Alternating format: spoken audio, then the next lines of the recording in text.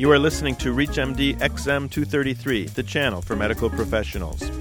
We all went to medical school, but nobody mentioned that a few business school classes would be vital to ensuring the success of our private practices. There are so many daily issues and documentation needs that take time and energy out of our day that we as physicians are needed to seek expert help to help keep our private practices and businesses afloat. What should every practice know in order to run a smooth business while also practicing good medicine? Welcome to the Business of Medicine. I'm your host, Dr. Larry Caskell. Here to discuss some of the best practices in running an efficient physician office and business is Lori Highland Robertson. Lori is Senior Editor, Projects for Physicians Practice. In addition to overseeing the company's educational projects, she speaks on practice management topics at seminars and conferences around the country. Lori also contributes to a variety of physicians' practice publications and educational activities and authors the Practice Makeover column for Physicians Practice, America's leading practice management journal. Welcome, Lori. Thank you so much. Lori, can you first tell me a little bit about Physicians Practice, the publication? They have a tagline that says, America's leading practice management journal. What exactly does that all mean? That's a little cheeky, isn't it? A little bit. Well, Physicians Practice is the largest circulation practice management journal in the U.S. More than 300,000 community physicians received the print version of the magazine. So that claim is true on a number of levels. We have the largest business-to-business advertising base of any healthcare journal, according to our internal tracking. And our mission and vision is really quite a lofty one. It's nothing short of improving healthcare in America. And we do that by addressing the private practice physician. That really is our priority. We feel that private physicians are too often ignored by the policymakers. The providers themselves are often ignored. The focus is just on money and the financial aspects. But providers are really the biggest variable in the healthcare system equation. So our mission is to make physicians' lives easier. And our readers really respect us for that, I think. I can tell you that I use Physicians Practice as my monthly Bible, that I read every article in there.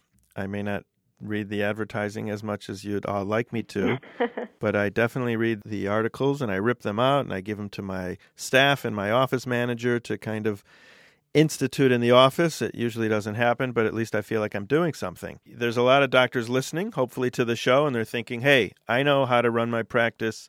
I don't need no stinking consultant to come in and who's not a doctor to tell me how to do it. There's an old joke out there that says, what's the definition of a consultant? And they look at your watch and tell you what time it is. So the point of that is that, we should know what we're doing, but obviously we don't and we need some help. So go for it.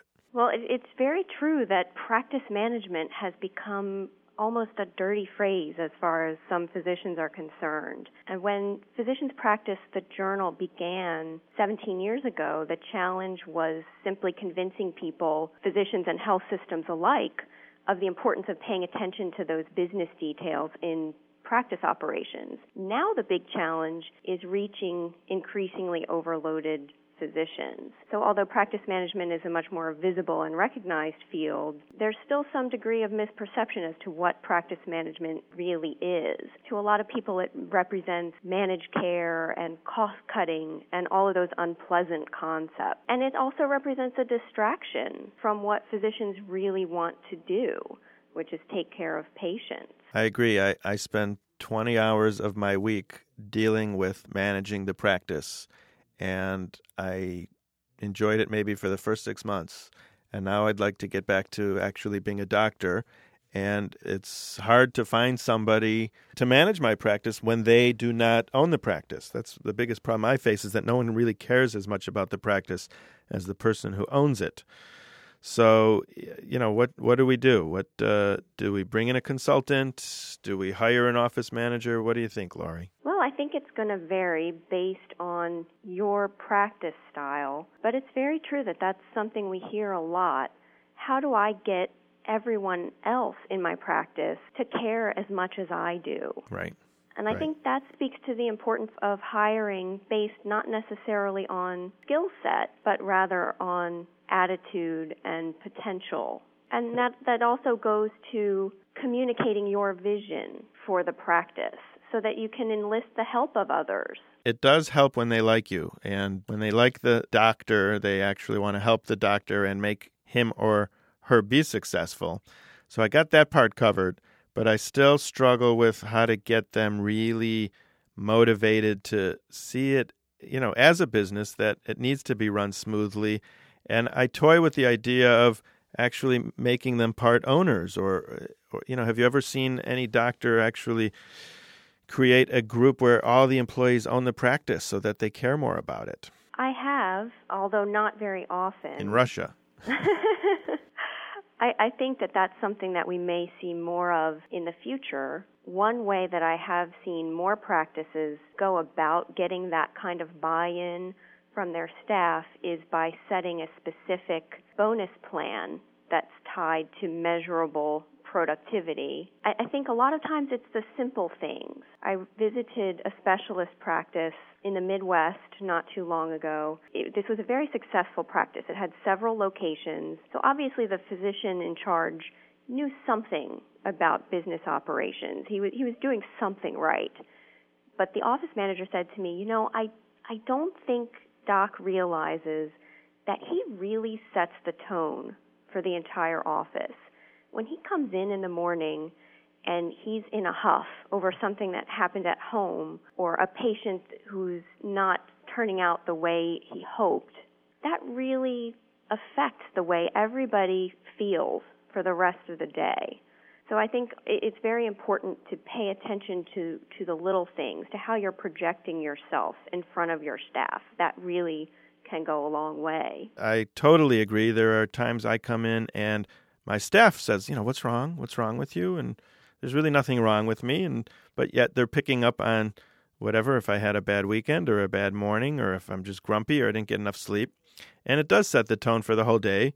Whereas there are days I come in a good mood and I'm cracking jokes and that kind of livens up the entire place and everybody has a great day. I have a partner who sometimes doesn't like to say hello or goodbye to the staff, and that puts them in a bad mood. So little things just like saying good morning and good night are important. That's absolutely true. And it's very difficult. It takes a lot of energy sometimes to always be up and on. Yes, and they demand it. And our patients demand it. I mean, every room we go into, we really have to be up and on. We are, in a sense, performers. That's absolutely true. But let's get back to the Great Practice Makeover. Can you tell me a little bit more about what the premise behind that is? Well, this column is one of my favorite regular features in the Physicians Practice magazine, and it's not just because I write it. What it involves is real practices send me their top management challenges, and I choose one. We have a new, shorter format. I choose one of their top challenges, and I explore that and offer solutions in the journal. And no one is anonymous. We use real practices names. We feature some of the details of their problems. And what's interesting about it is the same challenges come up over and over. Yes. Right. Yep. And they often cross specialty, geographic area, practice characteristics. But really the column is a lighter way of looking at some of these heavy-duty business issues that affect practices. Lori, tell me about one of the most interesting ones that you've done lately that kind of rises to the top. Well, as you might expect, I get a lot of requests for help with billing and collections, coding, and, of course, the human element, staffing. But one of my favorites, and regular readers of the magazine will probably recognize this one, I had a list of problems that were similar to the ones that I often see. And then at the bottom of the application, it said, all my staff walked out on me 5 weeks ago. Wow. So that really got me, and we ended up doing quite a long profile on that practice. What did it turn out to be? Just that, the physician was not such a great leader or person? Well, no, he's a wonderful man and a wonderful physician, which is important to note. That's often true. You might be a fantastic clinician and just a so-so business person, or maybe you've just never thought about those issues. But in this case, there were a lot of distractions. He was distracted by technology and other workflow things, and just was having trouble taking his practice from that solo mom-and-pop mentality to the next level. He had gotten busier, his patient panel had filled up, and the challenges had changed. So what did you do for him? How did you save his life? Well, it remains to be seen if I actually saved his life. We're going to be following up with him in a future issue of the journal. But my main recommendation to him was to prioritize what he needed to get done. And I think that often is helpful, to sit down and think, well, if I devote my attention to this particular technology problem, will that help me bring in more revenue? Will that help me care for my patients better? And if it doesn't, then it needs to go to the bottom of the priority list. Mm-hmm. It's interesting you mentioned that he was reaching a point where he needed to decide whether or not to expand or not. And I always have people saying to me, when are you going to open another office? And I have no desire to do that. Nothing would make me sicker in my stomach than having to deal with more than one office's problems. Yet we get kind of carried away with this need to grow instead of just doing something small really well. And again, so I think people have to figure out what their priorities are and what the practice's mission is. Absolutely. Do you think that solo physicians need consultants? And if so, how do they afford them? Well, remember that there are different levels of consultation. For example, it's probably helpful for almost anyone to have a consultant come in and do a chart audit to make sure that you're capturing everything you're doing, that you're billing accurately and maximizing your reimbursement. There's a lot of misperception and misinformation out there about HIPAA, about coding, about what's a law and what's just custom. And a consultant can help you sort through those kinds of things. And it doesn't need to be a complete practice overhaul. You can do it in an affordable way. Some consultants, bill by the hour. Some will do a flat rate depending on the depth that you need them to go into. So I do think that it's worthwhile for most physicians to, at some point in their practice lives, have an outsider come in and take a look. Lori, any last things you'd like to add to the physicians listening to this show, what they should consider doing right now? Right now, that's a tough one. I think a good thing to do is to sit back and try to take an objective look at your practice, at what's going on a daily basis, and try to figure out if it's really taking you where you want it to. All right, Lori, thank you very much for all of your ideas. I'll take some of them home today, and I'll sit back and think about what I should do with my practice. I'd like to thank our guest, Lori Highland Robertson. I'm Dr. Larry Kaskel, and you've been listening to The Business of Medicine on ReachMD XM 233, the channel for medical professionals.